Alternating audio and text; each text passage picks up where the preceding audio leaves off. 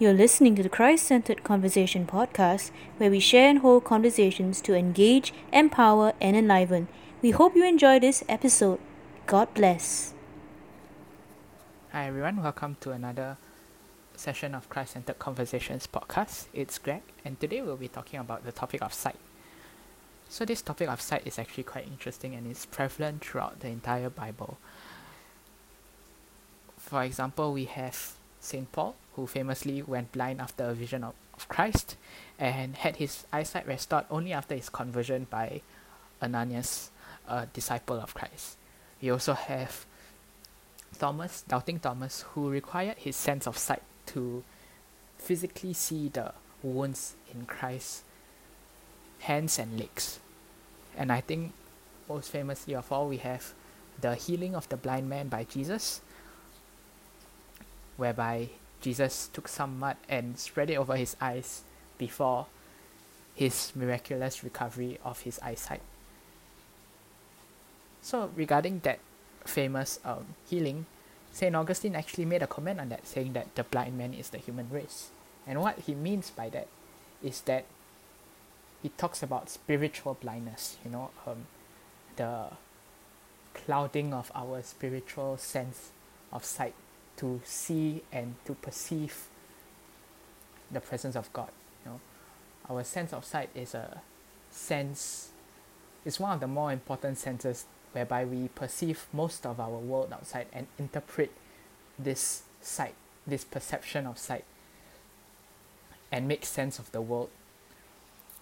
And so by talking about spiritual blindness, this lack in perception, St. Augustine references our own inability to perceive, to interpret, and to make sense of the world outside through the eyes of Jesus, through the eyes of faith.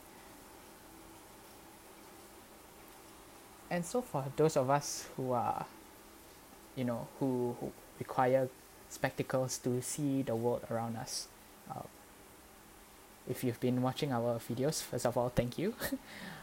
But you also know that I am one of those people who require spectacles to basically survive in the world.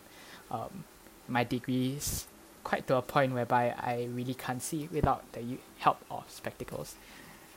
But for those of us who are fortunate enough to not require the aid of spectacles to see perfectly, just think about a time when you've tried to look for things underwater,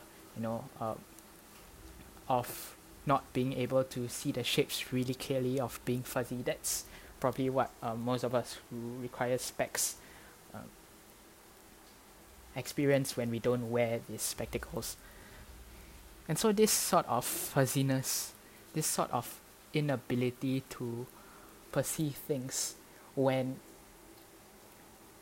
extrapolated to a spiritual dimension is the sort of fuzziness that we perceive when we aren't able to make out the details of the world around us, to not be able to perceive the goodness of God present in our everyday life, to not be able to perceive the goodness of God in the people around us, to not even be able to perceive the goodness of God in ourselves. And so this sort of spiritual blindness, spiritual fuzziness, just like our own, for those of us who require specs, our own myopic vision, we require the help of something, an aid, in order to help us see clearer, to help us discern, interpret, perceive the world in the way it's supposed to be perceived. And in the case of our spiritual blindness, that will be Jesus, of course. But through many different forms we can do that. Through many different forms we can attempt to aid our spiritual blindness. For example, for physical myopia, for example, we have spectacles, of course. We also have LASIK surgery, for example. You have contact lenses, or for those of us who are, for example, have perfect vision and who require goggles to see underwater. Such aids, for example, are important. Likewise, in our spiritual journey, we require prayer to be in communion, in relationship with God, that we are able to see His presence in the world around us.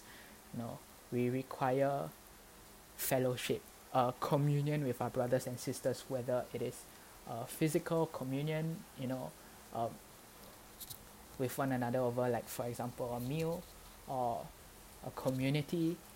We require this sort of things to be able to discern and see clearly the presence of God in one another's life, in the people around us and the people we love. We require meditation, reflection, a sort of silence to allow the Spirit to work within us, to allow us to see more clearly ourselves, our own faults, our own egos, and yet our own strengths and our own goodness that the Lord has given to us. And all of these things allow us to clear up our spiritual sight, in a sense, our spiritual haziness, such that we are able to then perceive, to recognize, and to make sense of the world around us the way that God wants us to do it. To do so in a sense that we are able to make sense of God's goodness and God's glory in the world around us. To be able to make sense of the goodness and the glory of God within each and every one of the individuals that we meet. To recognize this same glory, this same goodness in ourselves as well. And to then develop a 2020 spiritual vision to have perfect spiritual sight, to be able to then discern our own journey forward, our own spiritual and interior work with Jesus. And from there, by allowing Him to restore our sight, we are able to witness His glory in the world around us, to witness His Spirit, the Spirit moving in ourselves, to recognize and see and perceive, witness the Spirit moving in others, and to witness this same Spirit moving through the entire world, such that we may then live life to the fullest, with a clarity of vision, with a 2020 vision of the world as it was meant to be. So as we end this podcast, let us continue to pray that this perfect vision of God be infused in each of our lives, that the haziness that comes from, for example, envy, haziness that comes from anger, haziness that comes from prejudices, haziness that comes from hate, all this haziness may be washed away and stripped away before the cross, that through His mercy and through His grace, the world may be able to witness one another, to witness the glory of God, using a perfect spiritual insight, a perfect spiritual sight, to see God in the world around us. Amen.